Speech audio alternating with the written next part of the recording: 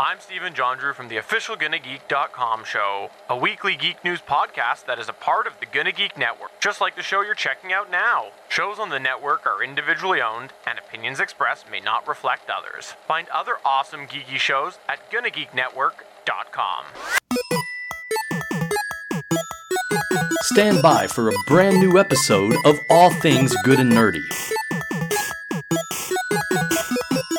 Good morning, everyone, and welcome to episode, I had to check, 436 of the All Things Good and Nerdy podcast /show/ whatever you want to call us. This is recorded live on Sunday, February 14th, 2021. It is our first made-up corporate holiday of the year, so happy Valentine's Day. I don't know, I'm Chris. Joining me today, only one of my normal co-hosts. We'll get to Willie's absence here in a second, but we do have Mr. Anthony Bach. I are here. Happy Valentine's Day, Jen. That's my baby. And she's here. I already told her Happy Valentine's Day this morning. Well, that works out appropriately then. Yes. So, yes, it is Valentine's Day. So if you do celebrate the holiday, go have fun. Don't forget, we're in the middle of a pandemic. So going to a restaurant for Valentine's Day this year might not be your best move. Just make something fancy or something different at home, or order a friggin' pizza. Like I saw Papa John's is doing heart-shaped pizzas. Get a heart pizza. We actually did have pizza last night. We went full carbs and watched some shows and movies. It was nice. It was exciting. I like watching robots destroy. So we did mention Willie's not going to be here. Don't worry. He sort of hinted at the fact last week that he was probably going to be out this week. He had some other plans. And he did kind of let us know last night that he'd been in a car accident, but he is fine. So you can send your well wishes to him, though, on Twitter, at South Porky, if you want. Be like, hey, glad to hear you're all right after getting in a minor fender bender or whatever. Said his car had a little bit of a dent in the bumper, but he wasn't suffering any whiplash or anything like that. But if you want to send him some positive thoughts and vibes, at South Porky on Twitter, I'm sure he would enjoy them whenever he gets done with whatever he's doing today. I'm sure he's having some kind of fun because the snowstorm hasn't hit him yet. I think it's coming to us, at least here in the northeastern part of the country to start. I don't know. I don't really go anywhere anymore. Yeah, it's been kind of crazy. I mean, like, I've been complaining, like, we used to get snow starting, like, in October in Idaho. Like, there were years where it would snow during Halloween. So kids would be out wearing a full, like, parka over their costume because it was so fucking cold when I was in, like, junior high and high school. That's how it was when I lived in Colorado.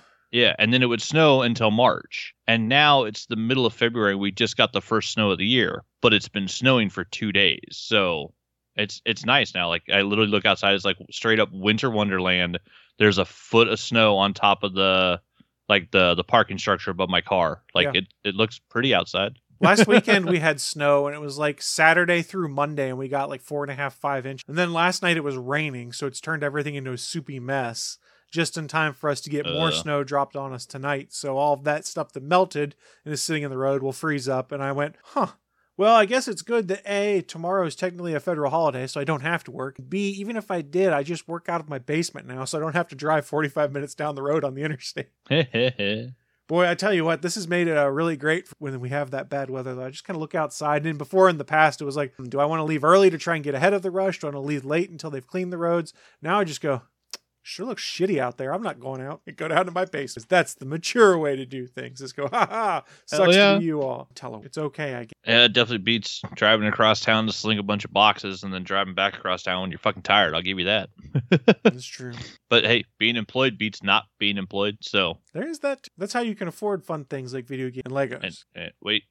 And Salty Sailor Grogu's. And Grogu. Things that come out. So like I said, we don't have Willie this week. That's fine. But speaking of Willie, we do want to do another round of unprotected advice here soon. So if you guys have any suggestions on things you'd like to see us tackle for unprotected advice, you can send them to me. Chris at GonnaGeek.com is the email address.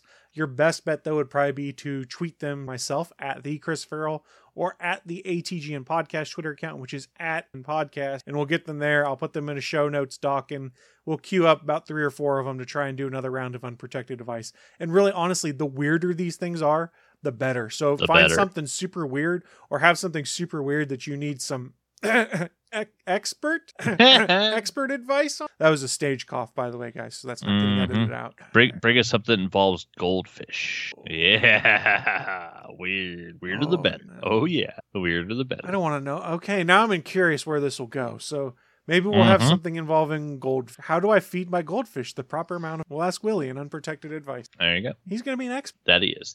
We got a comment in the chat. We got something that might be fun. So send it to me or send it to me on Twitter or email or whatnot, or put it on the Discord. Yeah, just put it... That's the other thing I forgot. You can go to gonnageek.com/Discord, and that's our Discord. We have an All Things Good and Nerdy channel there. You can also drop those unprotected advices in Discord as well. Yes, you can. I'm glad I thought of that. Sometimes inspiration strikes. It do. I'm doing pretty good for only having half a cup of coffee so far. I just poured my second cup. Yeah. I was gonna thank you, Dirk Manning and Mr. E, for the coffee cup. I was gonna drink coffee and read my book this morning, but instead I logged on to Reddit and saw I had a bunch of stuff in my moderator's queue and went, oh shit. And then spent 2 hours arguing, because that is the nature of the internet, is I argue with people. I mean, that's what the internet for is, arguing and porn. I mean, those are basically the two main categories. I like it when people don't understand. You deleted my post. Why? I'm like, because you violated the rules. Well, I don't understand how this is a breaking of the rules. Well, I cited the rule breaking when I removed your Reddit moderation is a nightmare sometimes, but I told you why you did it, stupid. I will say this. Moderating a gaming subreddit, boy, you see some weird shit, because I'm a moderator on one of the Xbox subreddits, and you see some weird stuff, and people, what is it we call it? Concern trolling. I'm concerned about such and such, which is really just an excuse to shit all over something the console does. Yeah. Like, nope, this goes away. No, I was just concerned. No, you weren't. You were setting things up for trolling. Go away. Yeah, you're just being a turd. I don't have the time or energy to deal with you today. Goodbye. It's fascinating. Come on, pen, work.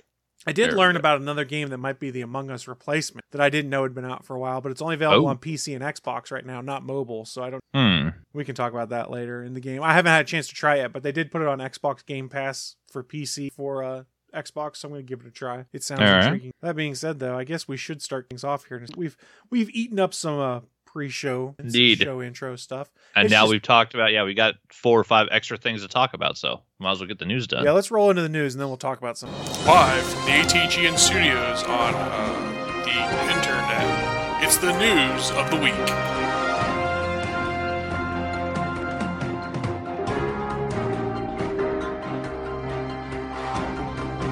Welcome to the News of the Week.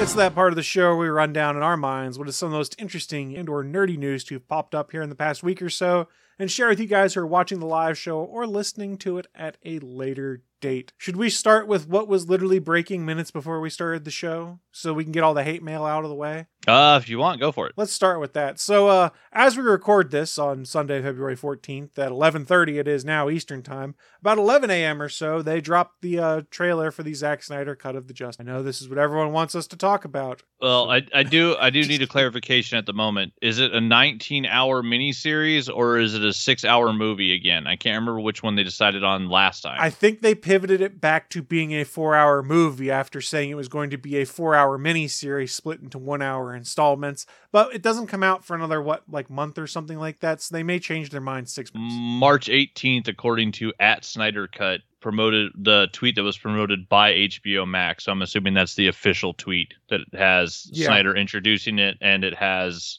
the video attached to it. So yeah, that says March 18th. So they dropped that trailer today, and if you go back through the long back history of this show, over 450 episodes at this point, almost 450 times, you'll realize that I've never really particularly cared for Zack Snyder on I didn't think his Superman was very good because it gets the character. I didn't really care much for Batman v Superman, although I admired the look of Batman and some of the things he did with it, and I didn't really think I was going to care for his Justice League. Now, we didn't get a chance to see it because tragic things happened. Joss took over and other things came out of that, which we don't do right now. So we have the trailer. We have the trailer for his 4-hour installment of Justice League. This is what the internet had whined about wanting. One aspect of the last 2 years, and Warner Brothers caved and gave it.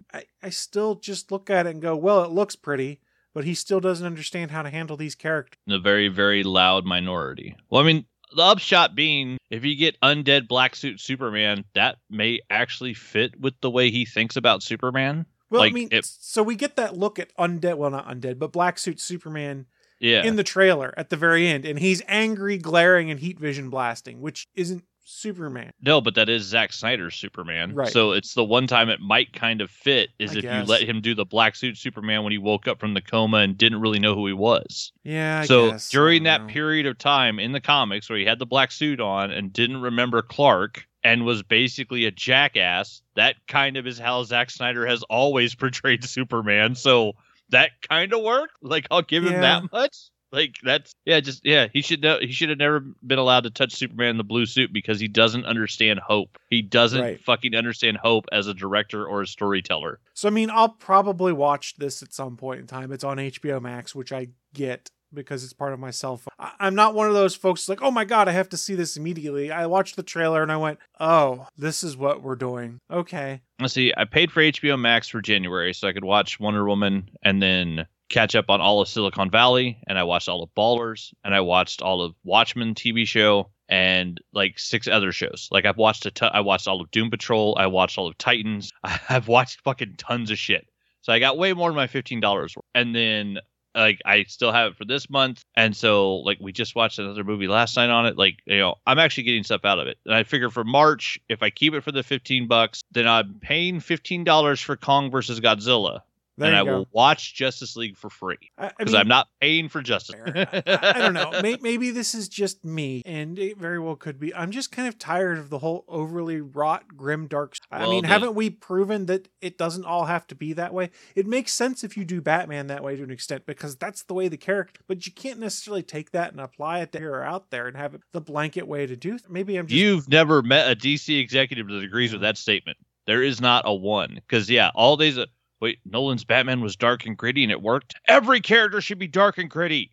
Like, yeah, they literally got that stuck in their fucking head. And whoever the executives are at DC that makes those decisions, that puts the foot down, decided that they can't do anything else unless they try to make it dark and gritty. But they didn't. They've already learned that lesson. We had Patty Jenkins' Wonder Woman 84. We had Shazam. Wonder Woman in World War I would call that dark and gritty Wonder Woman. Yeah, but it sort of worked though because it was all about hope and stuff. I like didn't say that. it was bad.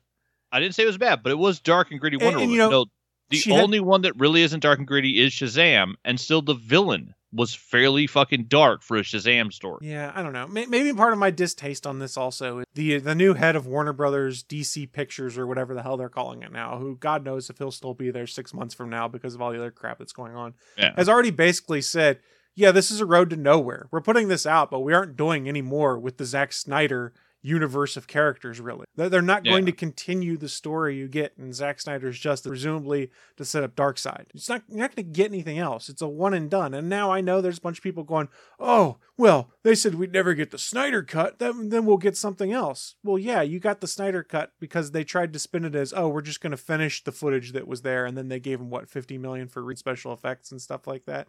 But it's Yeah, still then he basically went off and filmed another film. yeah, it's still a drop in the bucket compared to saying, hey, we're going to give you a whole other movie. Maybe I'll be wrong. Maybe I'm not. I don't necessarily care for his take on the characters. I think Zack Snyder makes gorgeous looking movies. Like the way he sets up backdrops and the way he sets up his scenes. They're all really good. He's always made pretty movies. But I can't really tell you a Zack Snyder movie that I've walked away and be like, oh my God, this is the greatest thing ever. I bought into the 300 hype for a long time until I realized, oh wait, they basically just translated almost perfectly what was on the comic book page onto the screen. That's why it was awesome. That's why it was awesome. Yeah, because Zack Snyder didn't rewrite anything. Zack Snyder didn't change the story. Zack Snyder took Frank Miller's story and put the panels on screen and made them gorgeous and in live action.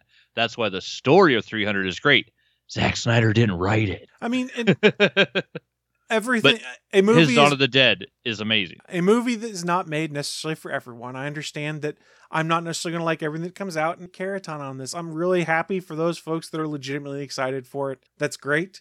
But at the same time, I think they also need to understand that if someone's apathetic about it, that doesn't mean you need to go and destroy them online, because that's what we've seen with a bunch. We talked about it last week. The people like, we need to list out all the critics who didn't like the Zack Snyder stuff so that we can blacklist them and tweet at them and stuff like that. And I was like, whoa, whoa, what the hell is this? Just let people enjoy things or let people not enjoy things. While I don't care about this movie necessarily, it's not like I'm going to go and start preaching on my Twitter soapbox, like, don't watch the Snyder Cut, don't watch it. If you want to watch it, that's great. I will say this, and maybe this is my own bias coming into play. This gives me a much greater appreciation for Kevin Feige all the more, because it's been constant changing tones of Marvel movies that worked.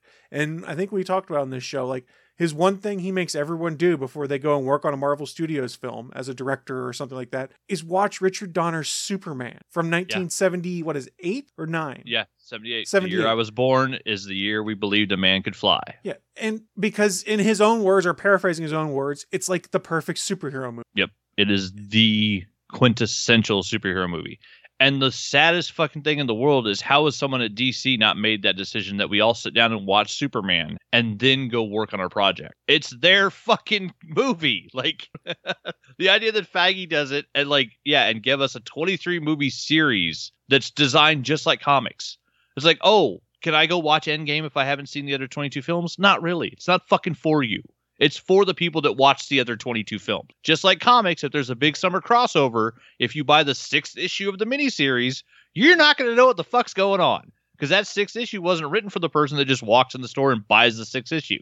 It's written for the person that bought all the trades, all the crossovers, and the first 5 issues of the miniseries. But yeah, along the way, they're like, oh no, we're going to do a heist movie, but it's just going to be Ant-Man. And we're going to do a war or a spy thriller, but that's going to be Captain America Winter Soldier. Like, we're not going to just make superhero movies. They made a whole bunch of different types of movies and just made them, with superheroes in them, which made it, amazing storytelling. And where we've gotten, 9 DC films now, roughly 3 of them are 4 or 5 of them are kind of connected. It's in no way a connected universe the way Marvel did it. I will give them credit in this regard. They've pretty much decided that trying to follow that same work. So they're going to tell stories that might be loosely connected. See, that's funny because I'm pretty sure DC has 80 years of 200 million stories in a connected universe that work. Time Warner executives so I know don't understand they've that. done it. They just don't know how to do it in a fucking movie version. And to be fair, there's not many people that do. I mean, remember, let's step back to 2008 when they announced Iron Man and it was going to be the beginning of a connected universe. Everyone's like, fuck, pardon my language. How are they going to do that? This doesn't necessarily, what you do in comics doesn't necessarily translate to film.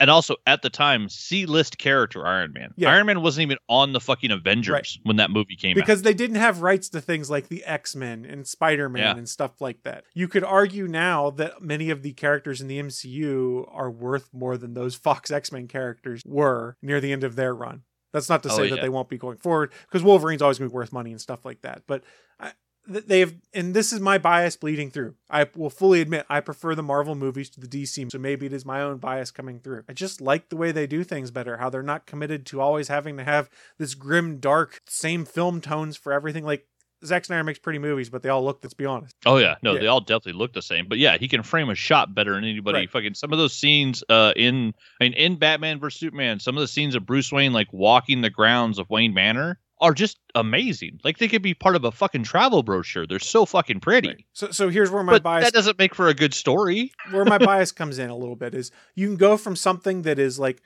let's talk Infinity, which has very similar tones, like the way scenes are shot and set up, especially the battle with Thanos that you would see in the Zack Snyder kind of movies.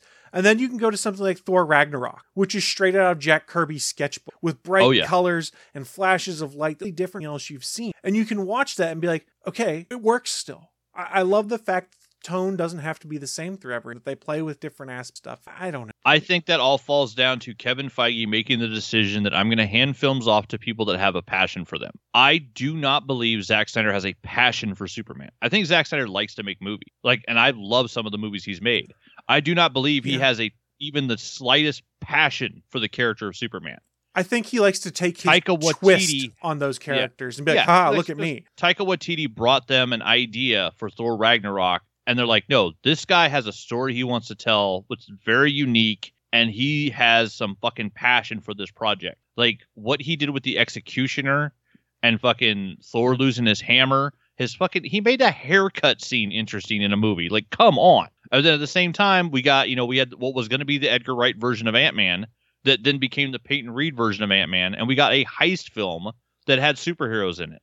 And it was fantastic. And now he's getting a trilogy of them. Yeah. And now, he's getting more. So, like, on the Marvel side, they find someone that has a passion for the character they want to do, and then they let them do that. Because look what James Gunn did with the Guardians. Mm-hmm. Nobody gave a fuck about the Guardians of the Galaxy. Fair, look what he's going to do with the Suicide Squad. It looks like it's going to have that same kind of vibe of a passionate filmmaker that really cares about the topic, and it's just weird. Yeah, and he's talked about it. James Gunn talked about it. They brought him in for the initial meeting, and they told him like who they wanted to give him, and he drove home after telling Marvel no because he didn't have a story to tell with the character. And because like all the people that are now fans of the Guardians of the Galaxy don't even know who the actual Guardians of the Galaxy are in the comic, because the original Guardians are actually the characters that you meet at the end of the second Guardians movie. Like those were the Guardians of the Galaxy in the comic book, and they have almost no resemblance to what the characters were in the comic. And so when the Marvel offered him the Guardians, James Gunn told him no because he didn't have a story.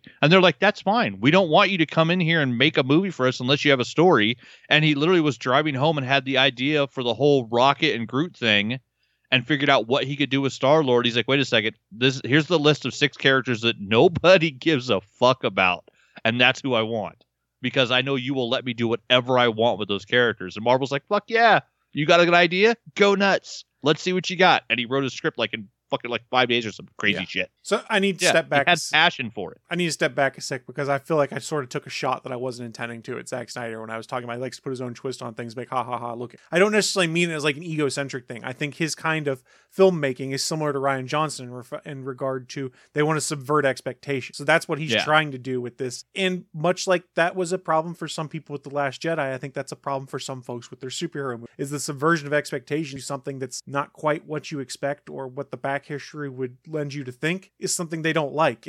Which is, as I'm talking this out loud, I don't understand why I don't necessarily care for it as much for heroes, but I really enjoyed The Last Jedi, which is strange. No, I just like Star Wars. But I don't know, it's one of those things where there's a difference between making a change to a character because you're telling a good story and it works, and making a change because you feel you need to make a change so that you can put your name on it. The way they did The Flash, the way they did Batman, the way they did Superman. Almost all of those characters, the changes that you saw in Batman versus Superman didn't have fuck all to do with comic books. They were not pulled from any actual good storyline that they were referencing. And they just made the change to make the change. Why does Barry Allen have a fucking bat cave, and why is he autistic? There's no version of the Flash that has ever existed in the 80 years of comics that is anything like the Ezra Miller Flash that we got, but they wanted to change him just because they wanted to change him, not for a reason. Yeah, I think that's a tough thing for a lot of folks because, and this isn't the right term to use, but I'm going to use it, is you have an imposter syndrome, not necessarily you feel like you don't fit in something, but you look at it and go, you're telling me this is Barry Allen, but this doesn't feel like Barry Allen. Who is this person? That's what I mean by this different expression or different use of imposter. Yeah, because it's really, he shows up in the Justice League film and he's never saved anybody. They have him on video when fucking Bruce is looking at the files, saving a person in a gas station from being robbed. Like, he'd already saved somebody, but then the first thing he tells Batman is, I don't know what I'm doing. I've never saved anybody. I've never done battle. Who the fuck said I've never done battle? Like, that's like the worst line ever. Yeah, like, and yeah, just, I don't know, the whole way they designed that character, plus the garbage suit was just, ugh. It was a Flash armor covered in rubber bands. It doesn't looked help. Crap. It doesn't help they tried to introduce the Flash at a time when arguably the most watched superhero show on TV was probably The Flash, with a very different take on Barry Allen from what they put in. Yeah, where they took Barry Allen from the comics, who is the most boring milquetoast character, straight up milquetoast, like straight from the 60s. He's a milquetoast character. Barry Allen is boring as fuck. And they took a lot of the attributes of his nephew, Wally West, from the comics, and they let Grant Gustin use those attributes to make the Barry Allen version of his Flash interesting. So they took the two best versions of the Flash, they kind of mixed them into one character. The same way fucking Oliver Queen on the CW is basically Bruce Wayne. Like, he fucking fought Ra's al Ghul to take over as the Demon's Head. Like, they told like 19 different Batman stories, but they told them with Oliver Queen. Like, they took a whole lot of Batman and shoved it into the show Arrow and made Oliver Queen much more interesting than a lot of times he was in the comics. They did the same thing with Barry Allen. Difference being both of those versions, it's all shit from the comics. It's literally like, Yeah, there's a boring version of the Flash, and there's a funny version of the Flash that was, Wally West. We kind of mix those two together and let Barry have a little more of, an actual fucking personality on the TV show, because Grant Gustin's a great actor. Yeah. And then what you ended up getting was a fantastic show where people loved the character and they could build on it. And if anything, it makes it worse, because they've proven they can do continuity-based storytelling with DC superheroes. They can just only do it on the CW. Yeah, so you kind of have the same problem between Marvel and DC have a similar problem, which is while they have television properties, and it's kind of worse in Marvel's case, they say they're linked, but they kind of ignore them. And it's the same case with DC side houses. They're not linked at all until sort of they linked in Crisis slightly, but they're not really taking lessons learned and applying it to the movies. I think you have a bigger problem with the Marvel side of the house, which is they halfway through Agents of S.H.I.E.L.'s run, they kind of just pushed it into a corner and said, sure, it's happening in the same world, but we're not really going to cause much to impact the movies at all, which we're seeing the opposite of with the Disney Plus series now, presumably. I think the difference there, though, is that Marvel didn't double down and go hire a new Nick Fury and a new Captain Marvel and a new Captain America and put them on Agents of S.H.I.E.L.D. They didn't go and recast and do different versions of the same characters and then say, oh yeah, they're still connected, but there's two different people playing this character. Well, and there was competing interest there. Like when you start reading some of the stuff that happened, like Kevin Feige controlled the movies, but someone else controlled the television and said they wanted to do a TV show set in the movie world. So then it was I think Jeff Loeb had full control for most of the time before Kevin Feige got control of everything. Yeah, and that's all consolidated under Kevin Feige now, hence why you have this different vision, no pun intended, with WandaVision and Falcon, Winter Soldier, and the other series coming forward, and how they're presumably going to be much more closely linked to what we see in the movie. Oh, and the new buddy cop trailer for Falcon and the Winter Soldier. Oh my God, I'm so excited for that show. Yeah, I guess we should sort of move on. Let's close out. If you want to talk about comic book references, you want to talk about stupid Easter eggs, we are getting fucking Baron Zemo in a purple sock on his head. Right. How the fuck did they pull that off? So the goofiest looking characters of all time, they brought it to the screen. So we'll close out the Zack Snyder cut Justice League stuff by saying, look, if you're excited for it, that's great. Really happy for you. I hope it lives up to being exactly what you want it to be. But at the same time, and this applies to everyone, people who don't care also need to understand that people are really excited about it. Just let people like what they like. It's one thing to have an opinion, to voice your opinion, like, I don't like it and here's why, or I like it and here's why.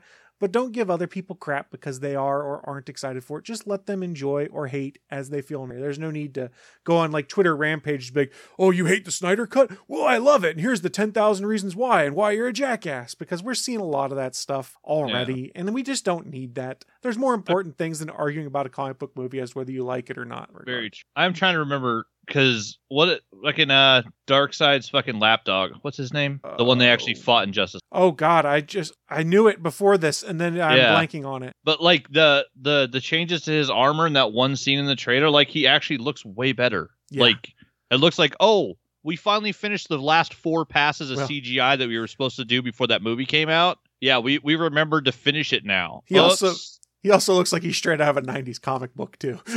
Well, I mean, that's true as well. But I mean, before he looked like he was out of a 90s comic book and garbage. Yeah, fair. Now, at least, he looks like a straight... Yeah, he's like a full-on shiny-ass Rob Liefeld villain.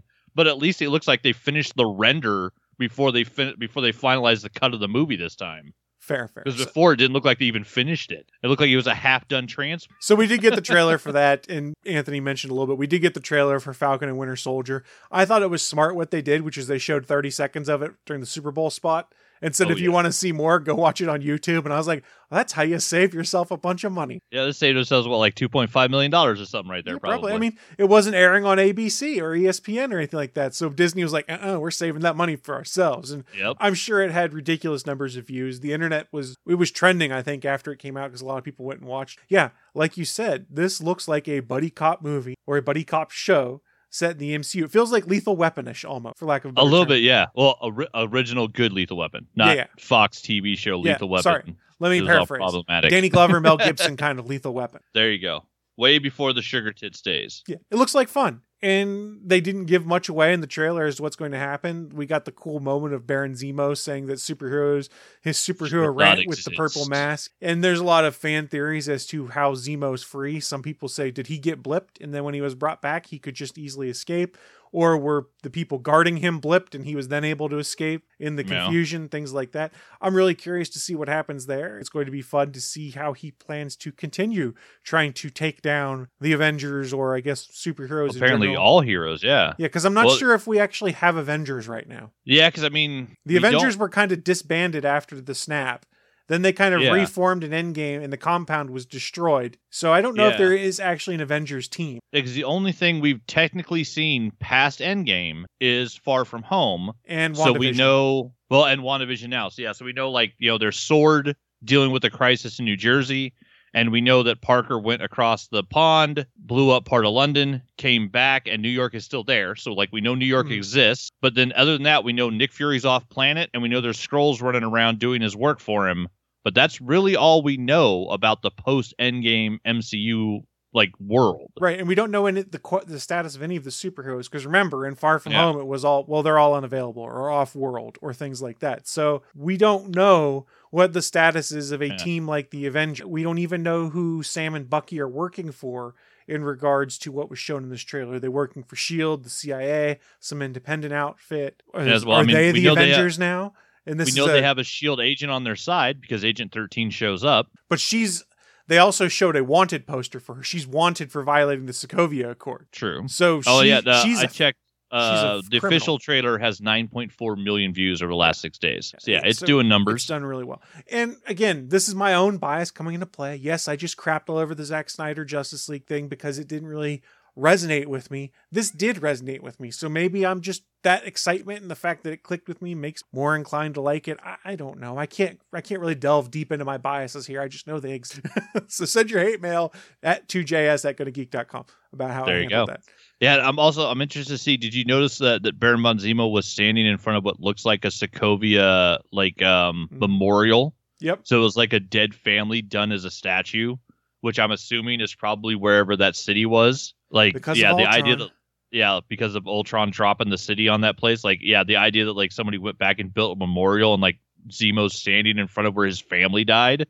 Because I mean, that's the other thing. We had all this shit about, you know, Thanos wasn't wrong. Zemo wasn't wrong either. Like, you know, his family did die because of what the Avengers did. Like, he wasn't wrong. And he also won. Who would have thought Thanos didn't pull his shit off. Zemo did. The only thing he didn't figure out at the end was how to kill himself because Black Panther stopped him. But Zemo broke up the Avengers. Well, here's where it gets confusing. One Thanos did win and then died when it was all said and done. Then the past version of that Thanos didn't win.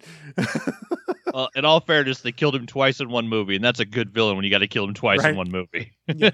So, I mean, that was interesting in that regard. But who would have thought, though, that we're in Phase 4 and we're getting Ultron references again? And now people are theorizing, is Ultron still out there? Did Vision screw up and he wasn't able to cut off the last Ultron memory and he's still doing things? Yeah, I mean, if comics has taught me anything, there's always a copy of Ultron somewhere. Right. There's a thumb drive hidden in a fucking mailbox in a city that no one's ever heard of, and eventually some kid's going to plug it into his computer and Ultron will be back. I mean, because I do have a theory now that Ultron could presumably come back because something that Wanda did with Vision, because remember, Vision was supposed to be Ultron, so there's probably some seeds of Ultron in there. Yeah, there's Ultron code again. in him. Yeah, he's like, I'm not Jarvis, I'm not Vision, I'm something else. Right. But yeah, he's made from those parts. He's greater than the sum of his parts, but those parts are still in there. There is Ultron code in Vision's synthesoid body. Yeah, so they could use WandaVision to somehow potentially bring Ultron back, or that could be some consequence of if Vision's resurrection sticks that it causes Ultron to return too because of how they're linked or created from each other. I don't know. We'll see what happens. I'm not 100% sure that I'm not 100% sure that Vision's resurrection is going to stick when it's all said and done. Well, I was going to say, and spoilers right now, like technically he's not resurrected. Yeah. He's just a fucking meat puppet. Yeah. But he's a non-meat puppet. He's whatever those fake chicken nuggets are. He's not even meat. He's a pseudo meat puppet.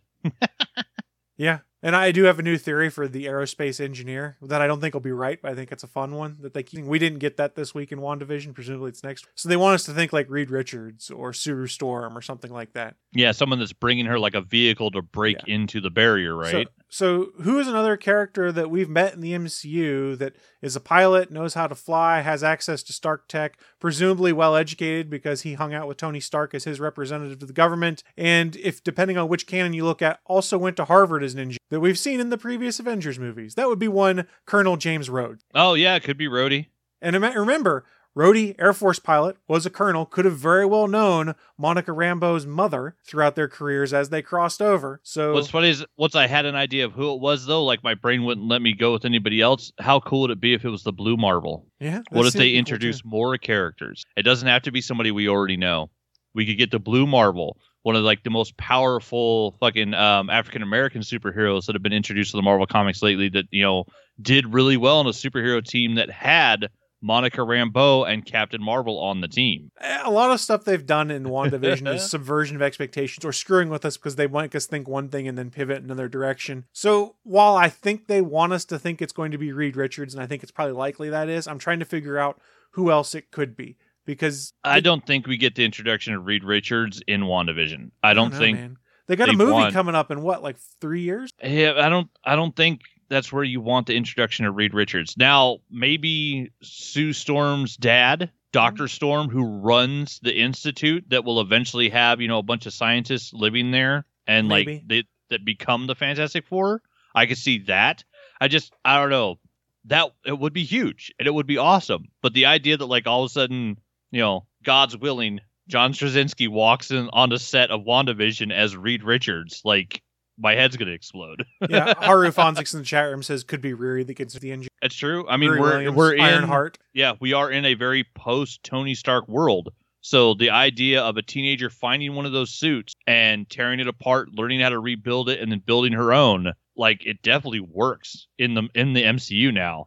Because like who would be there to stop her? Iron Man's dead. I figured they would use the Armor Wars series to introduce her when they do that. That's what I was figuring for Riri. That's why I didn't think of her for WandaVision. Yeah, you get Rhodey, you get Hammer dealing with shit, and then you get Riri show up and you do Armor Wars. Yeah, because I mean we haven't gotten the kid of Obadiah Stane yet either. Yeah. Which in the comics, like that family kept fucking with the Starks forever. Like they've been fucking with the Starks for 40 years. So part of me was thinking they could, if it was Jim Rhodes, it was the aerospace engineer, that leads you kind of towards a tease towards Armor Wars, and they could do something in there that kind of hints at the fact that Stark tech is no longer under control since Tony Stark is dead. Be it that Sword has gotten a hold of some kind of Stark tech, and while Rhodey's there, he's like, the hell? It's not even the more important thing that Tony Stark is dead. It's the fact that Jarvis isn't running the company. Remember, he runs more of the company than anybody except Pepper Potts. Jarvis used to run the company. Well, Friday picked up a lot of that stuff, presumably in the off time. While she's not Jarvis, she's been running the company for 7 or 8 years at that point in time with Pepper. Possibly, but does Friday know all the secrets of all the suits? Where Jarvis was the AI that was being used to build all the suits when Tony had 59 of them. Oh yeah, and Armor Wars could also be a way to reduce Ultron. Oh, of course. Remember the arc in the 2000s where Tony Stark's suit gained sentience? They made it as part of a Y2K bug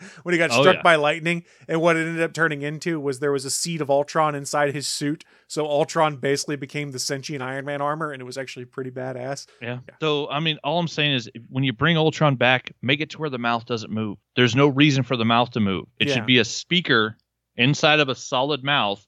And if the mouth's not moving, it's even creepier. That was the only thing I didn't like about Ultron. Why did his mouth move? There was no reason for it. He doesn't need to have a mandible.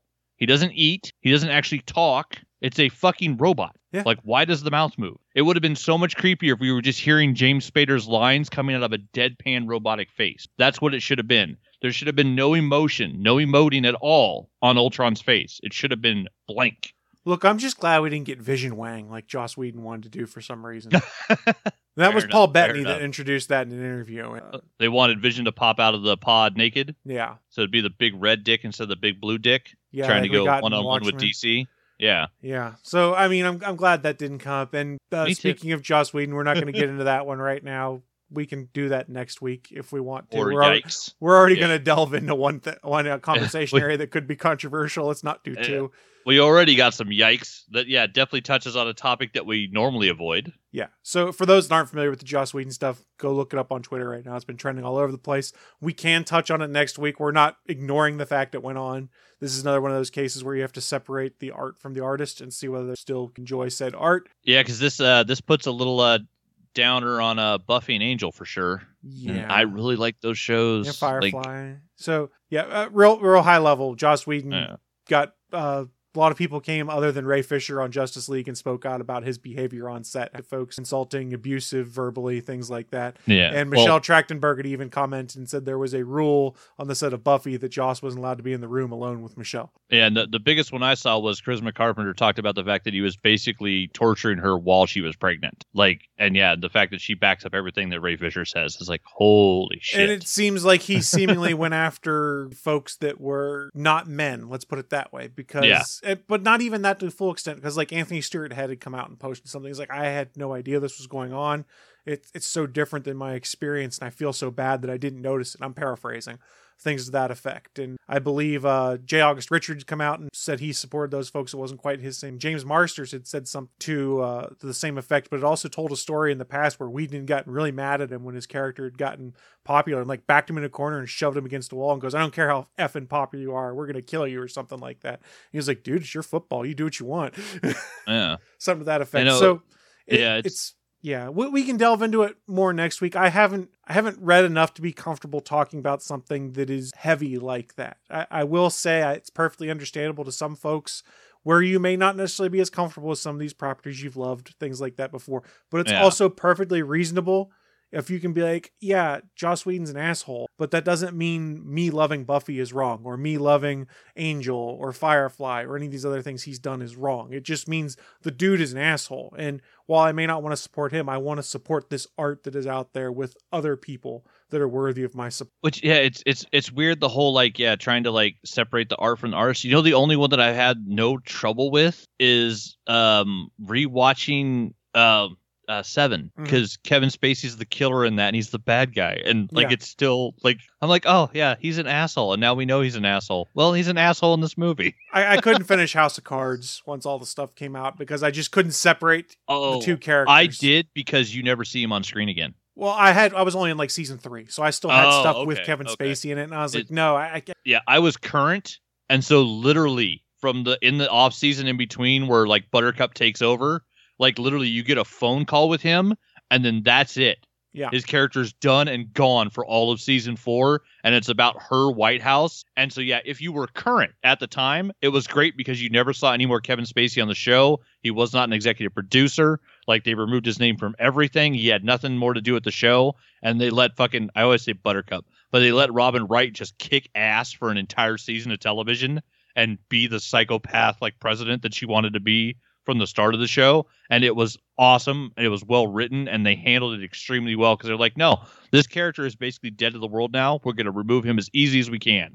And storyline wise, it actually had worked, because he had basically just been pulled out of the White House and been replaced. So like, it actually fit with the storyline kind of well. And they're like, yeah, no, we're just going to get rid of him. I mean, the best way to put it is there is nothing wrong with no longer liking the art that person was involved in, just like there is nothing wrong with still liking it that person was involved. It's not wrong to still say, I like these shows, despite the fact that he's terrible. Just have that understanding that, yeah, dude was not a good guy that was involved, but that doesn't mean that everyone else that was involved in that project should be painted with that same brush. And it's tough to do. Like I said, I can't do it with House of Cards, for instance. By all accounts, really great series, ends on a pretty interesting note, but I just couldn't separate them. Every time I saw him on screen, I was like, ugh, made my skin crawl, not because he was Frank Underwood, but because he was Kevin Spacey. Yeah. So then the question is, will you be rewatching The Mandalorian? Oh, I have no problem rewatching Lorian. There you go ahead and take your news story on that, and I can explain why when we get to that. So yeah, if you've been living under a rock,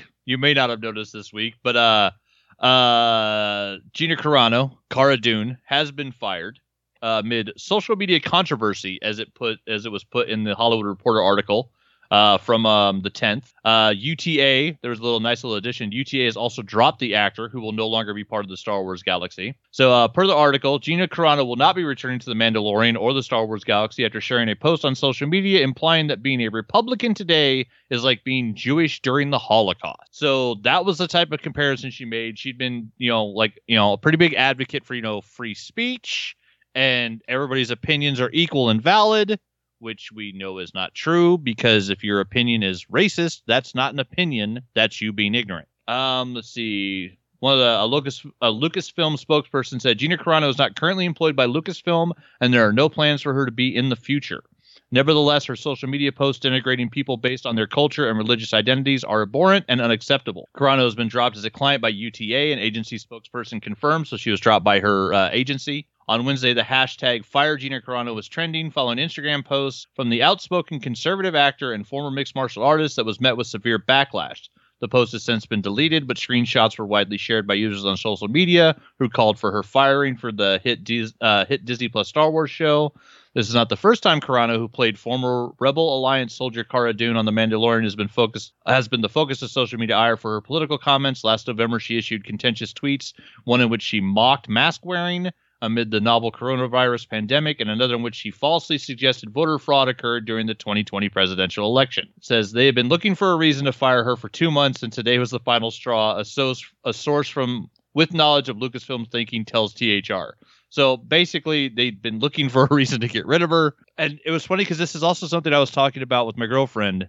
Gina Carano was a mixed martial artist. She was basically, let's be honest, the first good-looking female mixed martial arts fighter because she is a very attractive female. She was the first one that was attractive and actually a solid fighter. She became a media sensation because she was both attractive and a good fighter, and they could market around. That's a lot of what had happened. Exactly. And so, as a fighter, just like, with wrestling, professional fighters build up, they build up to the fight by talking shit, by talking trash. She became a star in the social media world. So when she was becoming a fighter and they were marketing her, she was, I don't know if she was on Twitter yet, but they were on Twitter, they're on Instagram, they're on social media, they're on MySpace, they're on Facebook, and you're talking shit about your opponent. You're talking how you're going to beat the crap out of them. You're being as outspoken as you possibly can because you want to be the Conor McGregor of your sport. You want to be that person that talks shit, gets people interested, which puts butts in the seats, which sells pay-per-view tickets, which makes you more money when you win or lose the fight because more people showed up. So this is a person who became famous at the height of social media, where part of their job was being as outspoken as possible. What I think the problem is that nobody in her staff, nobody, her agents, her managers, nobody was smart enough to say, hey, you're not a fighter anymore. You are now on the biggest show on Disney Plus, which Disney is a family-friendly company. Anything you say is going to be scrutinized. And anybody that wants to say it's a freedom of speech problem, you're wrong. It's not. No one in the government has said a damn thing about what Gina Carano said. She has the freedom of speech to say whatever the fuck she wants. And as a private, or not private company, but as a public company, as a company that can hire and fire anybody of their employees they want, Disney has the right to fire anybody that works for them. And as someone that made public statements that the Disney Corporation does not agree with, they have the right to fire her. That's the same thing. You can't, the government can't censor you for talking. She has the freedom of speech to say these things. She does not have freedom from consequences. So she made public statements that the Disney Corporation is not in tune with. Therefore, she is gone. Right. It's as simple as that. She's allowed to say what she wanted, whether you agree with her opinion or not. That's on you. Yep. But Disney, I presume, she's probably allowed to say it. Disney looked at that and went, well, we don't want to deal with the backlash that's going to come on this. It's not the first time that's happened. And I would wager, I don't have anything to back this, I would wager there's some kind of clause in their contract for some kind of social media clause or how they represent the company and what they do. And they were probably able to be like, look, you're not worth the headache. And she'd already been warned, supposedly, for some of her other stuff. And supposedly it was Jon Favreau that had stood up for her when that happened, from what I had read. So Disney said, we don't want this. And then a lot of people said, there's a lot of whataboutisms going on with Disney. What about Disney's behavior in China and stuff like that? Those are separate things. Whether you agree with Disney's behavior in China or not, how they interact with the Chinese government, that doesn't necessarily make any difference for how they should respond to this. Does it make them hypocritical? Potentially, yes, but they're not the same kind of thing. They did what that's a corporation, not a person. They did what they could do because they didn't want to deal with the firestorm. That's fine. Gina Carano can go and do other things. She's already gotten a new gig with Ben Shapiro, of all people. We won't go any further down that path because that's not the kind of things we want to talk about on this show. But yeah, in fact, we should delete that name even from being mentioned on the podcast. Right. So Disney did what they were legally allowed to do. People can be mad that they fired her. That's fine. You can cancel your Disney Plus accounts because they fired her if you're upset. that's fine. You're allowed to express your displeasure, just like other folks are allowed to express their displeasure that she was still working there at one point in time in light of. Yep. Both are perfectly viable. And yes, it sounds like I'm sitting on the fence because I guess technically I am, because both people were allowed to do what they wanted in this case. Yeah, there is no censorship Yeah. being involved. So anybody that wants to say it's a freedom of speech issue, it's not. While You're free to say whatever you want, but if you yell fire in a crowded theater, you will be held responsible for the consequences. Right. While I may But not no have, one's stopping you from saying it. yeah, while I may not have agreed with the contents of things that she had said, and while I had unfollowed because I was like, oh, I just don't want this kind of crap in my timeline ages ago, can say it, fine. And Disney can say, we don't like that you said those kind of things, and because of how it reflects on us and the way your contract is, I don't have any more work for you, and that's fine. The more interesting thing now is, what do they do with Cara Dune? Does the character just die off screen? Do they pull a Poochie like in Simpsons and they basically just say, oh yeah, she went here and never address it again? Or do they recast the character? See, I'm thinking they recast the character, but at the same time, that's not going to be easy. But they don't have to either, though, because they could just be like, oh, well, there's this character you met, and she just went back to her planet. We'll never see her again when Mandalorian is done. Well, she can't go back to her planet. Well, you're correct. Go back to the planet which she was the marshal or the ranger on. She could go back there, and Rangers of the New Republic doesn't have to have her in it. And the fact that it was not a Cara Dune spinoff, but something called Rangers of the New Republic or whatever, meant the that fact they that were... it wasn't called Cara Dune is like, Disney's like, yes, we dodged that bullet. Supposedly, and this is if you believe internet rumors like that, at one point it was originally going to be a Cara Dune spinoff. And then there was the last blow up about 6-9 months ago of social media stuff. And Disney kind of went, yeah, no, let's just do something different. And so they're doing Legends or Rangers of the New Republic, and they can bring in other characters to fulfill that role. The simple fact of the matter is, The Mandalorian's at a good stopping point where they don't necessarily have to go back to some of those characters we were introduced to in one.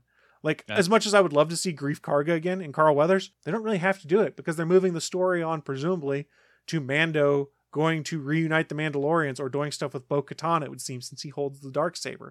Doesn't necessarily make sense that Cara Dune Boba and Grief Karga... Wen are going to do the Book of Boba as well. Right. So they've kind of reached a natural drop-off point where they can write the character out well enough. Don't really have to do much besides be like, the way Mando's story is, he doesn't really cross over with her. Yeah, it's a big galaxy. And they could also very well just recast it. I mean, who knows? There's a lot of folks on the internet that are like, oh, if they recast, I'd love to see like Lana Parrilla do that. For those who aren't aware, she was the evil queen in Once Upon a Time when that show was on AB. There were other folks who were like, oh, give the role to Lucy Lawless because she's a badass. And I was like, hell yeah, let Lucy Lawless be a badass in the Star Wars universe. I'm all about this. Yeah, see, that would be my only thing. It's like, I want to see someone that was fucking tough. Yeah, Lana Parrilla is like a great actress, but I don't think she could throw around a stuntman in Mando armor the way that Gina Carano did. I was like, shit, give the role to fucking find another badass mixed martial artist and fucking bring them in and put them in the role. Bring someone else in a similar kind of role for the Rangers of the New Republic show. Like I said, you don't have to do anything more with Gina Carano's character at this point in time, unless you really want to. Unless they want to just give like a big middle finger and kill her off screen in the We want you to meet Cara Dune's sister. Who talks about how her sister's such a bitch. She has the eye drop tattoo on the other side, but was also a shock trooper for the New Republic. And it's Ronda Rousey. Look, let's be honest, though.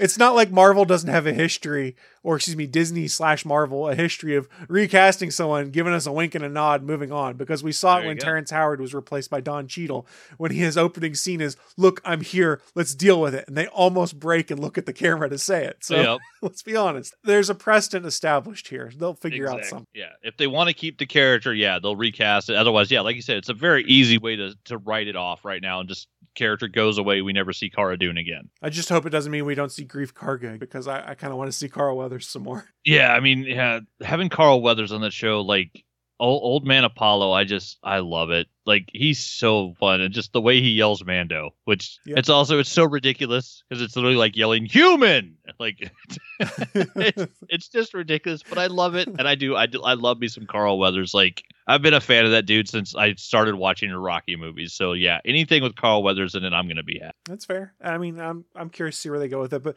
we're a long ways away from knowing what's going on. And for those of you that are watching the show and are mad about the opinion we took on the firing of Gina Carano, you're allowed to be mad. Great aspect of freedom of speech and things like that. And if you don't, you're also allowed to kiss my ass. Yeah, I mean, here's the thing, and I don't mean this demeaningly. I hope folks do want to keep listening to us. But if you don't agree with our stance and you want to stop listening or something like that, it's your prerogative. That's fine. That's the beauty of opinions like that, is you can then decide what you want to do with it. I would hope that we've established a relationship with folks that watch or listen to this show that is, while we may not necessarily agree all the time, we can respect each other's points, move on, and continue doing what we've been doing. That's not the case. It's fine. It's the nature of things. Like George Carlin said, your radio's got two different buttons. One changes the channel, and one turns the volume up or turns the fucking thing off. Not everything is for everybody.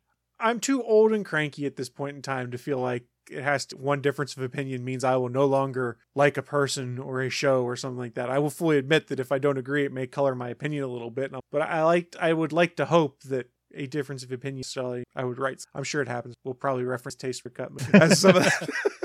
Fair enough. Well, I mean, there's also there's a varying degree on a difference of opinion, and like there's people that will say something that's blatantly racist and say, "Well, that's my opinion." It's like, no, that's not an opinion, man. That's just you're just being racist. So like, yeah, that covers a whole big spectrum of whether or not I'll agree with something. Because it's like, well, yeah, no, you can have an opinion about whether or not you like fucking pineapple on pizza. If I do. It's great. Opinion is you don't think colored people should be in movies, we're not really going to see eye to eye or ever agree on that, because that's not a fucking opinion. And sadly, that's the kind of stuff you'll see some people say on Twitter, whether they're trolling or not. I don't know, but okay. So yes, that's a good point. There's a point where that opinion gets shaded. If it's we don't agree because of pineapple on pizza, or we may not disagree with the firing of someone because of what they said, not necessarily the content of what they said. If we don't agree there, then we might have more problems. But the fact that they were fired because of what they said, if you don't agree with our stance, that's one. Hopefully I made that relatively clear and didn't muddle it up too much. This is why we don't always like to talk about the hot button issues or things like that, because we're really good about talking about comic books and things we like in there. And, oh, did you spot that Easter egg? But I don't know that I'm necessarily the great at trying to explain why something is a firestorm and cultural and societal impacts associated with it. Well, I think we do a good enough job. Yeah. But you're right. We could just go from this one and move on. I got a small story about video games, and we could talk about that as well. Yeah, let's transition awkwardly out of something that was well worth discussing, but I'm not sure how to pivot out of it and talk about video games. There we go. So one of the things I love about Behavior is that if you are on Steam and you play Dead by Daylight on Steam, they give everybody access to what they call the PTB, the public test build. So every time a big change is coming up, they launch the public test build. You go into Steam, you download the access to it, and then you log into the game and you actually get to play on the public test build that they're testing up in Montreal, up at Behavior's headquarters.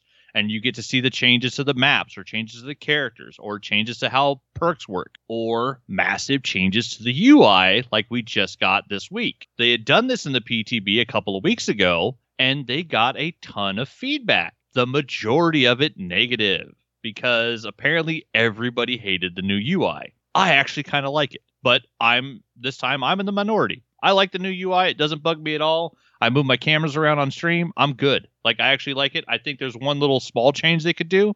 But other than that, I actually think the new UI is pretty great. Upside is they changed it to where now it's supposed to be easier to fix. And after a couple days of it being live on PlayStation, Xbox, and Steam for the live servers, after the mid-chapter patch came out on Tuesday, they released a tweet from Behavior's official account at Dead by BHVR, which is Dead by Behavior, on February 12th, saying, "Here's a preview of the changes we'll be making to the HUD following your feedback. Please note that this is a work in progress. We are still actively working on making changes which will appear with the second bug fix patch." So there's already a bug fix patch coming where they, the changes are they're lowered the survivor statuses from, it was the top left, and now they're moving it to the bottom left. They have lowered the hook counter, so that'll now also be under that. Moved objectives from the top to the bottom left, so they had weird objectives in the middle of the screen. And then removed text from objectives, which we didn't need. And skill checks now have their own UI scaling option. One of the cool things they'd added was a scaling option for your UI. So you could take the entire HUD in-game and in menu and take it from 100% down to 70%. So it shrunk the It shrunk the perks in the corner of your window. It shrunk all the data in the top right of your window. The problem was if you changed the in-game UI and shrunk it down to 70% because you wanted like a nice, clean, minimalist UI for your HUD in-game, it also took your skill check circle, which has, a little tiny bar that you got to hit the skill check in that bar, and it took that and it shrunk that little fucker down to 70% as well. Ooh. And so it made it harder to see, harder to hit your skill checks, made it very problematic. So they're already showing that one of the upsides of this new UI is it is different pieces. Each piece can be moved independently now. They can actually make changes to just the individual pieces. So like we're seeing right now, we're going to get a new scaler option. They're adding, because there's a scale for in-game UI, in-menu UI, and we're now going to get a scale for the in-game skill check. So like it's already a great advantage, the updates that they did to the UI, because they completely changed the programming behind it so that in the background, what behavior is making changes to, they can go in and change the skill check, and they're not having to make changes to the entire UI anymore. So it's all broken down in individual pieces, which is one of the things I was hoping for when they first made this change. But yeah, also it's been really funny because the whole point of the public test build is that they get feedback. They do a survey after it, and the community, like 98% of the community, told them they hated the UI changes and didn't like what they'd done with it. And then they waited for it to go live and then got 2 more days of just tons and tons of negative feedback on social media, and then said, hey, we heard what you said, we're going to fix it. So it kind of makes the survey that they do during the public test build kind of dumb. If you're not going to listen then, why are you listening afterwards? Upside is at least finally behavior listened, so we are getting changes to the UI that people are apparently really wanting. But yeah, like there's some great new stuff on the UI. Now when you're a survivor, every time you get hooked, there's a little tack mark, and so you can see how many times someone's been hooked. The one change I want is I think those tack marks should be on the killer side as well. As a killer, you can go into a match where all 4 people can be playing Claudette. They can all 4 be wearing the same outfits, and you can't tell the difference when you down them if it's someone you've hooked or not, unless you could see the little tack mark. There's a hook meter now, so you can tell how many out of 12 hooks you've gotten, which also I found out is broke yesterday because of the bugs and glitches going on. I put somebody on a hook the one time. I got credit for 1 hook. They decided to struggle, which can end up putting you in second phase, and then you can end up dying. So there's 3 phases of a hook you can put somebody on. I literally put a Meg on a hook, watched her struggle as I was leaving, and then she didn't struggle in the struggle phase, and so ended up killing herself on the hook, and the hook meter went 1, 2, 3, and it gave me credit for 3 hooks. But then at the end of the game, I did not get the points as if I had hooked her 3 times. So even that hook meter is glitchy right now. Basically right now, behavior is having a whole lot of trouble. They're finally listening to people, so we're going to get some updates and some big bug fixes, hopefully. But the game is just buggy as shit right now. Nothing's working. The matchmaking's fucked up. There's visual glitches. There's audio glitches. Yeah, it's a super buggy game. I would just say bear with them. Like apparently, like Haru said, they just bought the game. Don't judge the game on the way it's going to run for probably the next 2 weeks, because a big patch just came out, and they also took one of the 2 maps they updated got removed from the servers. You can't even go to the Crotus Pen Asylum right now, and they also removed another map, which I don't know what the error was on that one. But like 2 of the maps in game have actually been removed from the options, so you cannot even load into them anymore. So yeah, the game is currently very buggy. Sorry. And they did, yeah. And Crotus Pen Asylum, they moved Maurice the horse. The zombie horse has been moved, as Chris just noted. But yeah, you can't go to that map. That was completely accidental, but it worked. Yeah, it worked. But yeah, you can't go to that map right now. So yeah, there's lots of other maps in the games you can go to. But yeah, so go if you're going to play Dead by Daylight this week, just bear with them. They're giving everybody 50,000 blood points a day right now for the Gilded Stampede as kind of a way to say, hey, we heard what you all hated about the UI and we're making changes. Just give us a minute. So yeah, whenever the next bug patch actually comes out, we don't know when it's going to be yet. They haven't put a date on it. But yeah, Behavior's got another patch coming. It should be making the UI changes and some huge changes to the in-game stuff. Also, in the meantime, if you go enter the code BULLSHIRT, all one word, you will get Adam's shirt. That is the first code they released for the Lunar New Year cosmetic. Adam has a very cool red jacket over a yellow hoodie. And yeah, they made a joke about trusting the community team with coming up with a promo code, because the promo code that you put into the store is BULLSHIRT. That works on Steam, Xbox. It should work on mobile, works on PlayStation Network. should work everywhere now. All the codes are supposed to work everywhere for Dead by Daylight. So yeah, there's changes coming. But yeah, Haru, I know you just got it, don't judge the game on how it's going to play until the next patch comes out. After the next patch, it should be much better. Right now, the game is just buggy as fuck. So if you're going into it as a level 20 survivor, level 20 killer, just know that it might be really buggy. But also, me and the girlfriend last night, we played for like 6 hours, like sharing the controller back and forth, and did a bunch of matches, and both of us got like over half of the level 1 tome done, and really enjoyed some of the matches we had. So like, there's still fun to be had by playing Dead by Daylight right now. You just got to take it with a grain of salt that a whole lot of it is really fucking buggy. Well, they'll get it. It makes them too much money. Yeah, I mean, yeah, it's the game from that studio, and it's a game they've been updating coming up. I mean, they already did their 4-year anniversary. It's like we're heading towards the 5-year mark on this game. It's got IP from half the horror films that are out there. They've, added, there's like 16 survivors now, 12 or 13 killers. Like, it's just, it keeps getting bigger and bigger. They keep adding to it. They keep working on it. And yeah, the maps keep looking better. I literally went back and watched an old Hybrid Panda video from the first year of Dead by Daylight. The game is unrecognizable from how bad it used to look, how poorly it used to play, and how awful the graphics used to be. This game now is 1,000 times better. They've done nothing but progress forward and make the game better and better and better.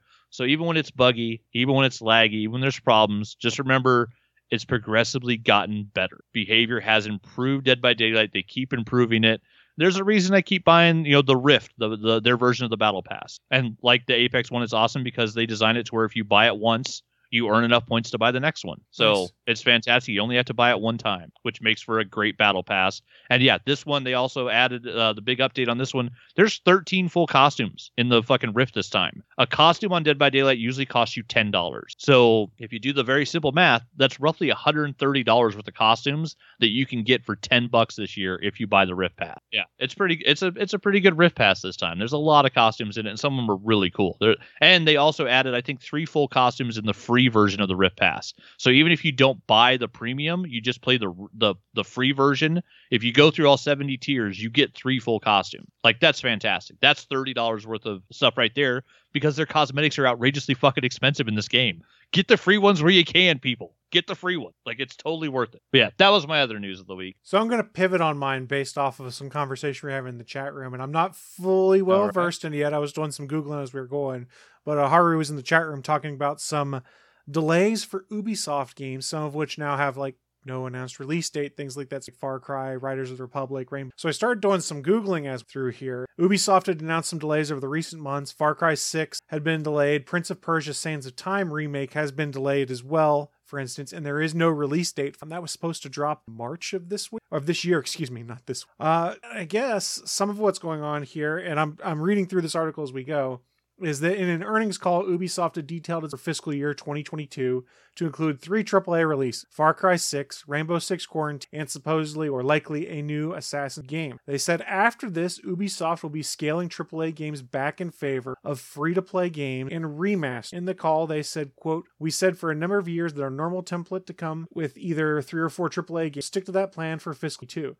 But we see that we are continuously moving away from a model that is to be focused only on AAA releases to a model where we have a combination of strong releases from AAA and strong back catalog dynamics, but also complementing our program of new release, free-to-play, and other premium experience." So what does this mean? It reads to me that Ubisoft is shifting their focus a bit to free-to-play games when their latest attempt kind of flopped. What happened? And they've already sort of reallocated some of their talent internally towards these new shifts, hence why we're seeing delays for things. Persia remake that was supposed to, they've probably shifted other things. We do also know that Ubisoft just signed a deal with Disney to do a Star Wars open world game. So presumably that is also going to be responsible for why some of their big AAA titles now might get staggered out a little further, because they're going to have a big Star Wars. It's interesting to me. You're muted, Amy. Apologies, I was looking stuff up. Yeah, you got to love a big Star Wars game. Because, the last one was awesome. I'll be looking forward to the next one. Jedi Fallen Order was fun as fuck to play. I didn't do Squadrons, though. Yeah. Flight simulators are always iffy for me. It's an interesting move we're seeing here from Ubisoft as I read this, which is they're realizing the fact that, in part, these big AAA titles, people might buy one of those. They're not necessarily going to buy all the other stuff, but people are more inclined to try out a free-to-play thing, dump some money into that potentially, or to buy a remaster of a game they really like.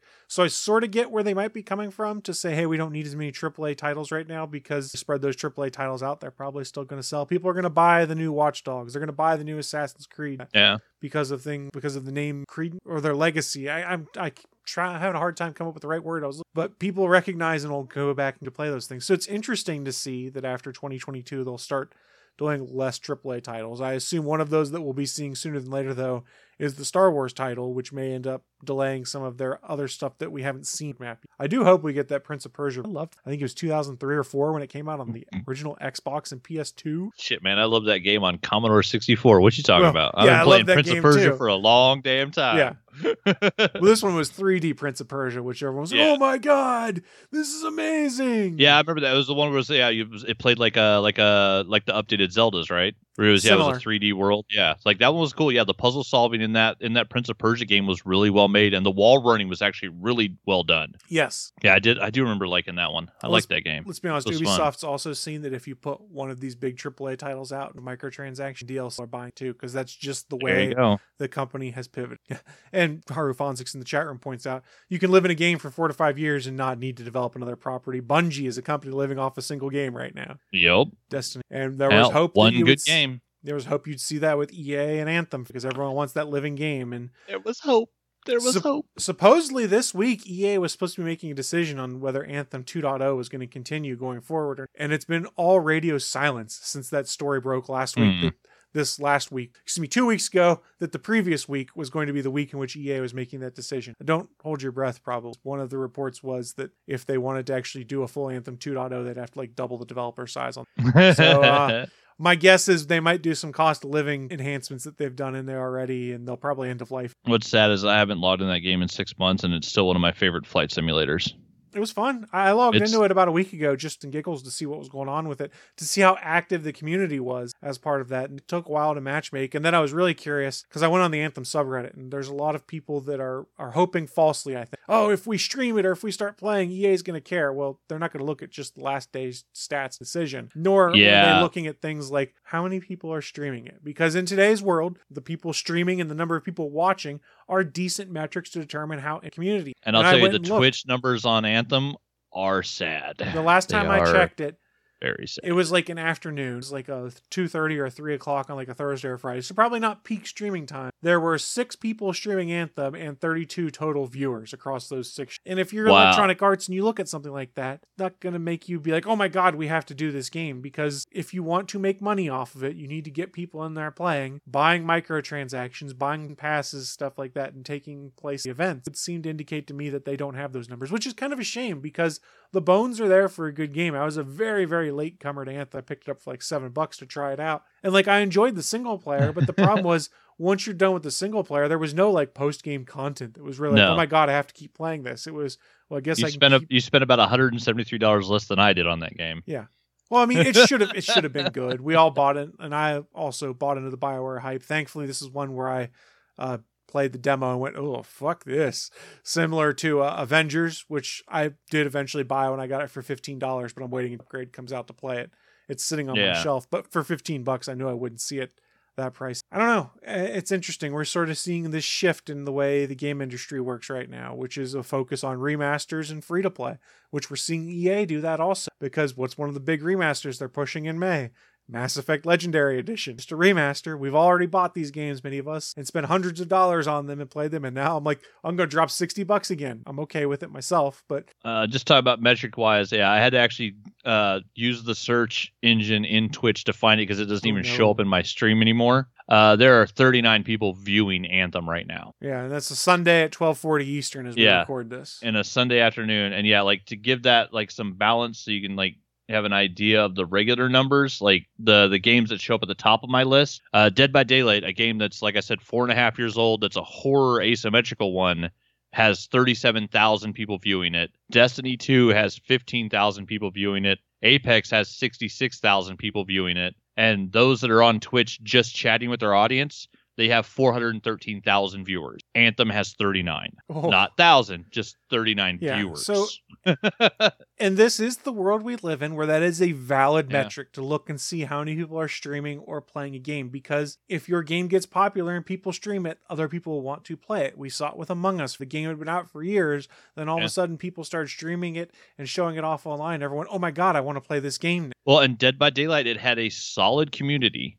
and it had, they built up pretty good numbers. But when it became the free game of the month on PlayStation, that's when Willie, and a bunch of others picked it up. Like, it got a giant boost, and it basically doubled the numbers of people playing, streaming, and watching that game.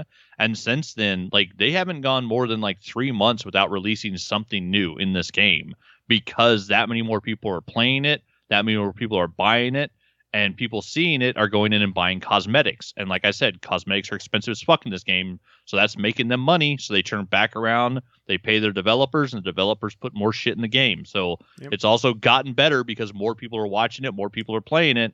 The company makes money, they reinvest in themselves, and they make their game better. So it's an interesting trend where what this is problematic for is if you're someone who really enjoys like a long single player game, that's becoming less and less the norm, because that's not where the money keeps coming from. It's a one and done kind of thing, or a one and then buy a DLC, which is, I love an engrossing single player like RP stuff. That's a bit troubling for the future, but we'll see. Well, I just got Final Fantasy 14. I've been trying that, but I don't know. I'll be honest. Like, we still get the occasional Spider-Man game, so as long as those keep happening, I'm good. I'm like, I got to the. I mean, I guess it could be what I'm into, but yeah, I'm almost to the end point of Miles finally. So that's a good way to pivot us into wrapping up, which is we wrap things up with a little bit called What I'm Into. It's our chance to share with you guys who are watching live or listening later the kind of geeky and nerdy things we've been getting into. You might check them out yourselves. And since Bachman had kind of started us down that path, I'm gonna pivot back to you and be like, hey, what you been getting into, buddy? Well, that works. Yeah, I've been getting into a little Final Fantasy 14. Me and the girlfriend were trying to find just another game we could play online on the PlayStation Network, and that one, is an MMO RPG, but very much designed for PC. And then I won't even say ported to the PlayStation, like just copied and clunky interface and kind of pushed to the PlayStation. But once you get used to the controls and the awful map, like, it's like I'm having some fun with it. Like, it's, old school grinding at the start of an RPG the way it is, but like the world building, the cinematics are cool, the combat's not bad. So like I'm looking forward to see like how the game plays out. Weirdly, they have like random starting spots for all the different races in the game. And so, like, there's a very large continent and with a bunch of different starting cities, but there's also like a secondary, like, large, island continent that's just off by itself, where I'm guessing they originally had like the 2 expansion races start out. And sadly, my girlfriend's character started on that island and I started on the main continent. And so we couldn't fucking team up and play together, because you have to hit level 15 before you can rent an airship and go to the other island. And yeah, I'm like, if it's World of Warcraft and we both play trolls, you both start off in Troll Valley and you can instantly team up and play the game together. And like, this doesn't give you the option to do that, which is, that's annoying. But I mean, like, we're seeing the upside of it, seeing the downside of it. So we'll see how that one goes. But yeah, like I said, I've been playing a hell of a lot of Miles. Finally going through, and I was working on a bunch of the subquests and finally getting all the tech and started progressing the story a little more. And I went to swing towards the next story part, and it stopped me mid-screen with the little pause menu that said, hey, this is the last time you have to upgrade before the end of the story. Do you really want to go forward? And I'm like, no, I do not. And I hit circle and backed off and decided, it's time to go finish, all the little side missions, get all the tech, make sure I have everything unlocked, and then go finish it. But yeah, so I'm like 78% of the way through Miles, I think. So I'm about to hit probably, this week, I would guess I'll probably get to the very last part of that story. And then once that's done, I do have to go finish Ghost of Tsushima, because I've been sitting in, Act 2 of that game for so long, and I've just been putting it off because I don't really want to finish it, because I've loved that game so much, and it's so much fun just hopping on my horse and literally just riding around and playing the flute as my samurai dude. Like, it's so relaxing. Like, I'll do nothing for like half an hour sometimes, and I'm just riding my horse through the forest, like listening to the leaves blow and listening to the animals going around and just fucking playing his flute. Like, I mean, I meditate when I play fucking No Man's Sky, because I can just literally go out into space and just mine asteroids and listen to a podcast. And it just kind of lets my brain relax. I don't have to do anything. But I've really found that Ghost of Tsushima has the same thing. And then once I don't want to be like, I mean, I won't say bored, because it's not boring, but like once I don't want to be relaxed anymore, I just go find a band of Mongols and attack them and start chopping motherfuckers up. So like it does both sides very well. It can be very relaxing, very energetic at the same time. So yeah, once I finish Miles, I'll be going back to Ghost. I've been enjoying the launch of Apex Season 8 with they added in Fuse, the new character, new changes to the King's Canyon map have been really fun. The new battle pass is actually really cool looking. And then, like I said, the updates to Dead by Daylight. I actually like the new UI. I like the way it looks. The only thing I want is the tack marks on the survivor side. The killer should be able to see them as well. That way, I'll be honest, I try to be a fun killer. I try not to tunnel people. I try to make it fun. If I put somebody in a hook, I try to go to the other side of the map, let the other survivors get them off the hook, heal their friends, do whatever. I want to kill all 4 people. That's my goal as a killer in the game. But standing in front of the hook, camping it, not moving away from the hook, like that just makes the game less fun. I want to hook somebody, go attack somebody else, let that person get off the hook, let their friends heal them, get points for that, and make it fun, make it entertaining. If all 4 characters, like I said, are wearing the same character and wearing the same cosmetic, I can't tell the difference between those 4 unless I memorize their gamer tags. And if you play 30 matches of Dead by Daylight every day, you're not going to even try to memorize everybody you play against fucking gamer tags. It's ridiculous. So yeah, if those tack marks were there and I downed somebody and I could tell, hey, I've already hooked this person twice. If I hook them right now, they die. I might leave that person on the ground and let their friends come pick them up. Like, that's information I should have as the killer. How many times I've hooked somebody. So yeah, once they add that, I think it'll be a really nice addition. Because yeah, I do like the new UI. I like the way they've updated it. The visual effects on the nurse and the clown have been awesome. They did a huge patch and just updated the way a lot of it looks. But yeah, the game, like, it's glitchy as fuck right now, like I said, but still, like, we're having fun with the new tome. There's great cosmetics that are in it. They're free. It's definitely worth the $10. Like, I think this is tome 6 or 7. I can't remember how many rift passes they've done so far. But it's definitely the best one for the rewards so far that they've done. And the challenges aren't insane. They're not, some of the ones that we got in the second tome were just ungodly and super difficult. And these ones are proven to be, it changes your gameplay because it makes you play a certain way in each match if you have to specifically do a thing. But the ones that I've seen so far in tier 1, level 1 of the new tome, they're not so bad to where it makes it to where you basically lose the match as a killer or as a survivor because you're focused on the challenge. And those are the challenges that I really like seeing in the game, is the ones that don't kill your gameplay. Like, there were some early on challenges, which I was redoing some of them a couple of streams ago, where one of them was hook all 4 survivors in the basement. That basically means you have to play like a dick, because you have to get someone in the basement and then camp the basement and try to catch the other survivors as they come for the rescue and then hook all 4 people in the basement. That's not a fun way to play, but that also was a challenge that behavior put in the game. So if I'm doing that challenge, I'm playing like a dick. And so, little give and take on the game. But yeah, I've been getting into that. I finally read through all of the Bloodshot trade paperbacks available for free in the Comixology Unlimited app. And I've now started Archer and Armstrong. They basically just dropped like the new release of, I think when they did all the new Valiant updates, and I want to say like the 2010 era. It's basically every trade that's been brought out since then is now on the Comixology Unlimited app. So yeah, I just read the first, I think 5 or 6 trades of Bloodshot, and I'm starting Archer and Armstrong. After that, I got Ninjak and Exo Manowar. Really enjoying the hell out of those. Like, some great artwork, some great books in there. And I am going to have to add a book to my pull list. If you guys don't know, there's an artist named Derek Robertson, who you should know his name if you don't. Co-creator of The Boys. He was the artist on Transmetropolitan and Space Bastards. And along with some colorists and letterers, he is actually working with DC to bring back the Legends of the Dark Knight comic, which is now going to be a digital comic from DC. And Derek is writing and drawing it. So, I picked up a whole lot of books because of Derek Robertson's artwork. He's literally the artist that did the very first New Warriors sketch in my New Warriors Con sketchbook. He's a fantastic guy. And yeah, if you've enjoyed The Boys, almost all that shit that looks cool in there is because of Derek Robertson. Like, he's awesome. He also he did a little comic book called Happy, which was also turned into another batshit crazy TV show. So his artwork lends itself really well to batshit crazy stuff. And what's more batshit crazy than Batman? So yeah, he's bringing back Legends of the Dark Knight. So I'm excited to see that. I had to actually add a DC book to my poll list, which I haven't done since I canceled Nightwing when they shot him in the head because Dan Didio sucks. But now Dan Didio's gone, and now apparently Tim Seeley's on Nightwing, and it's good again, and now I might have to get it again. Who would have thought that Tim Seeley could write Nightwing? Tim Seeley can write anything. Right?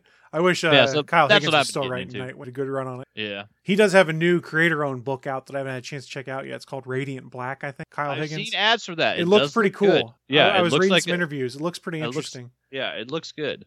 Good comic book stuff coming up, and comic book cartoons coming up too. Invincible's next month.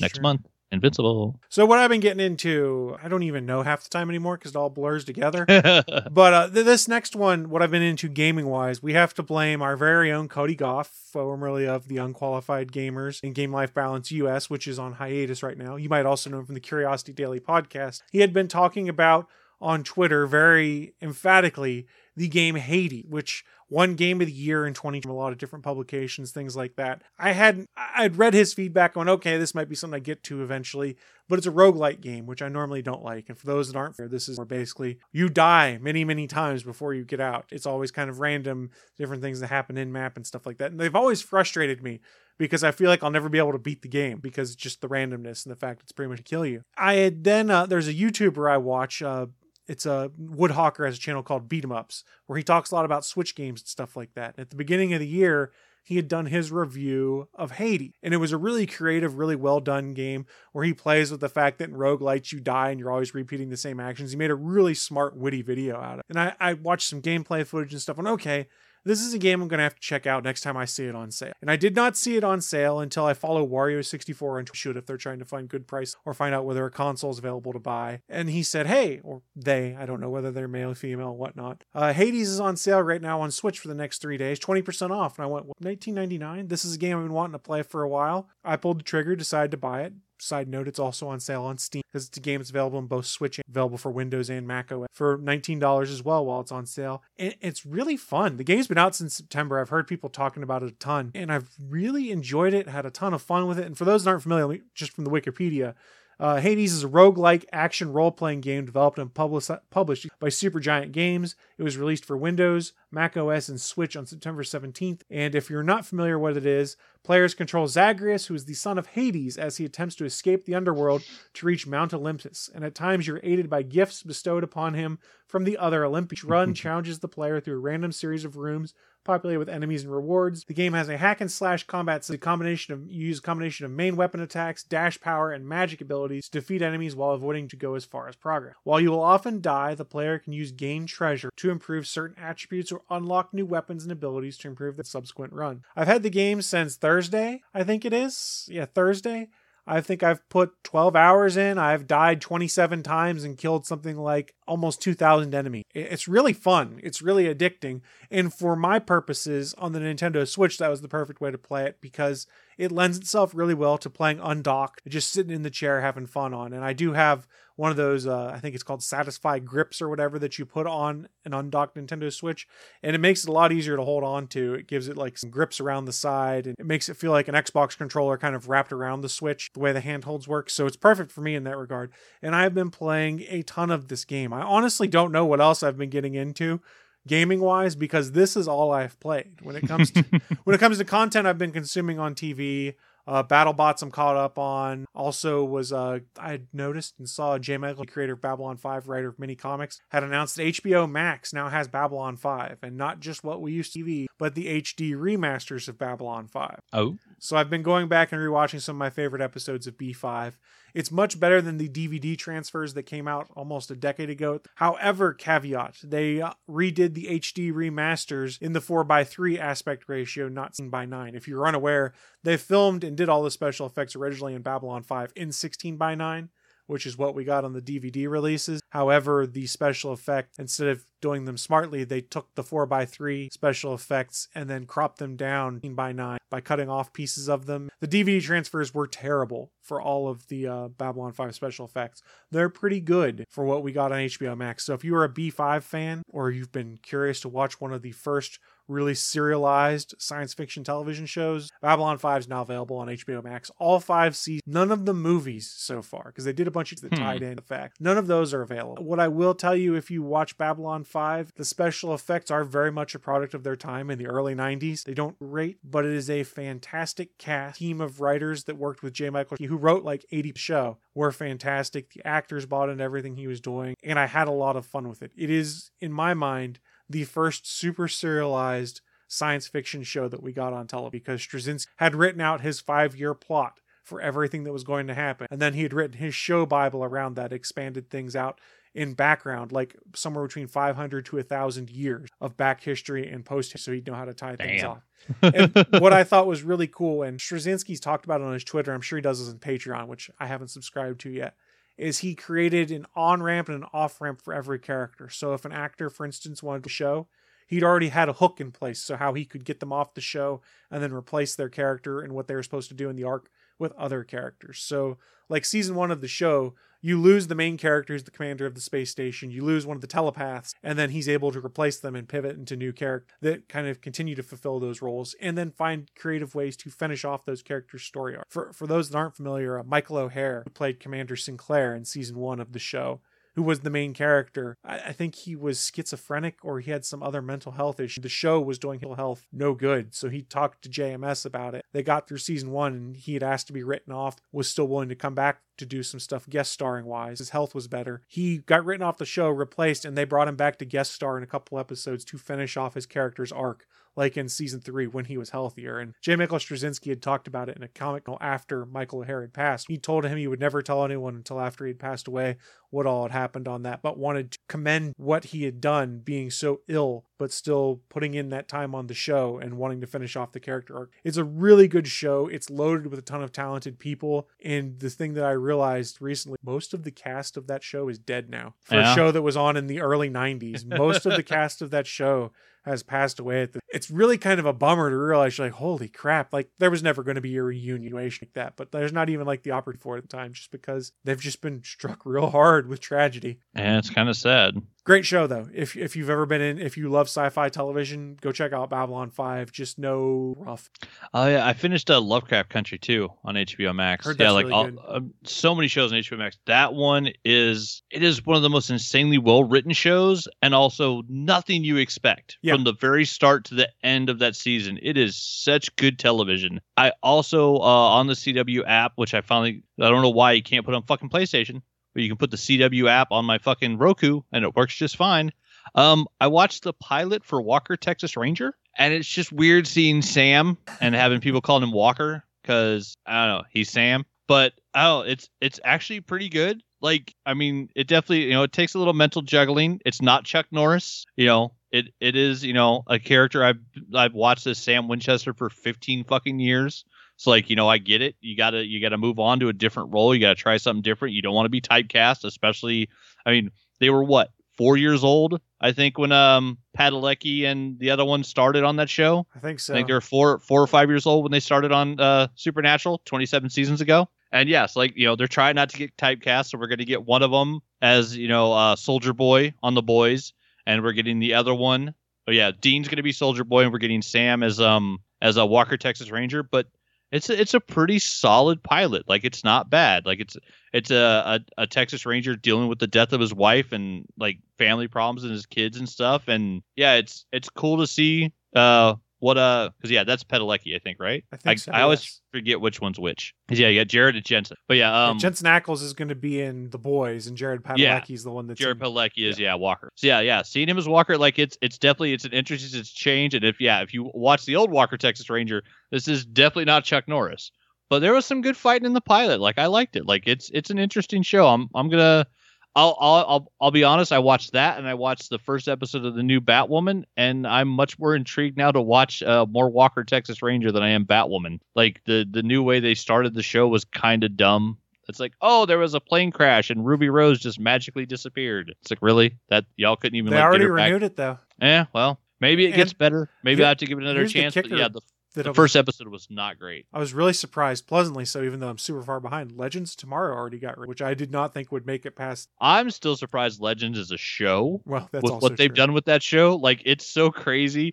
If you go back and watch the first episode and compare that to what the show is now, it's two different shows. Like, it's not even the same creature. Like, it's so crazy how much it changed. It was all about the Hawkmen at the beginning. Like, it was so weird. She used to be a barista because they would remind you every episode. No, that got renewed. And then I saw Superman and Lois, I think. Is that this would start? Maybe, and that one's already got apparently some controversy because apparently they fired the one person of color in their writing room.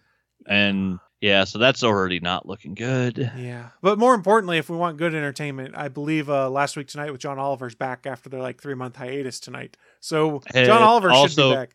Grant Gustin is back as a Flash. Yeah, well, in a world where all the West are black actors and nobody apparently on that show is racist. So big up to the Flash. No, they fired the racist guy. They fired the racist guy. They fired the racist guy. I haven't watched The Flash in 3 seasons though, so I forgot. It's so good. It's so good. I love it. That being said, I think that does wrap us up. Unless you got any final things you were thinking of, I can't think of anything. I've yammered enough today. We're an hour and 45 minutes into the recording. We done yammered. We done yammered, and that's even without our Willie. Oh, I do have one more thing. I listened to Dulce Sloan, who was a guest on All Fantasy Everything. I can't remember what draft they did, but it was funny as fuck. And she talked about the movie that they had done with Fortune Feimster and Malin Ackerman and motherfucking Alec Baldwin a couple of months ago that finally got released on Amazon Prime. It's called Chick Fight, and Dulce Sloan is fucking hilarious in it.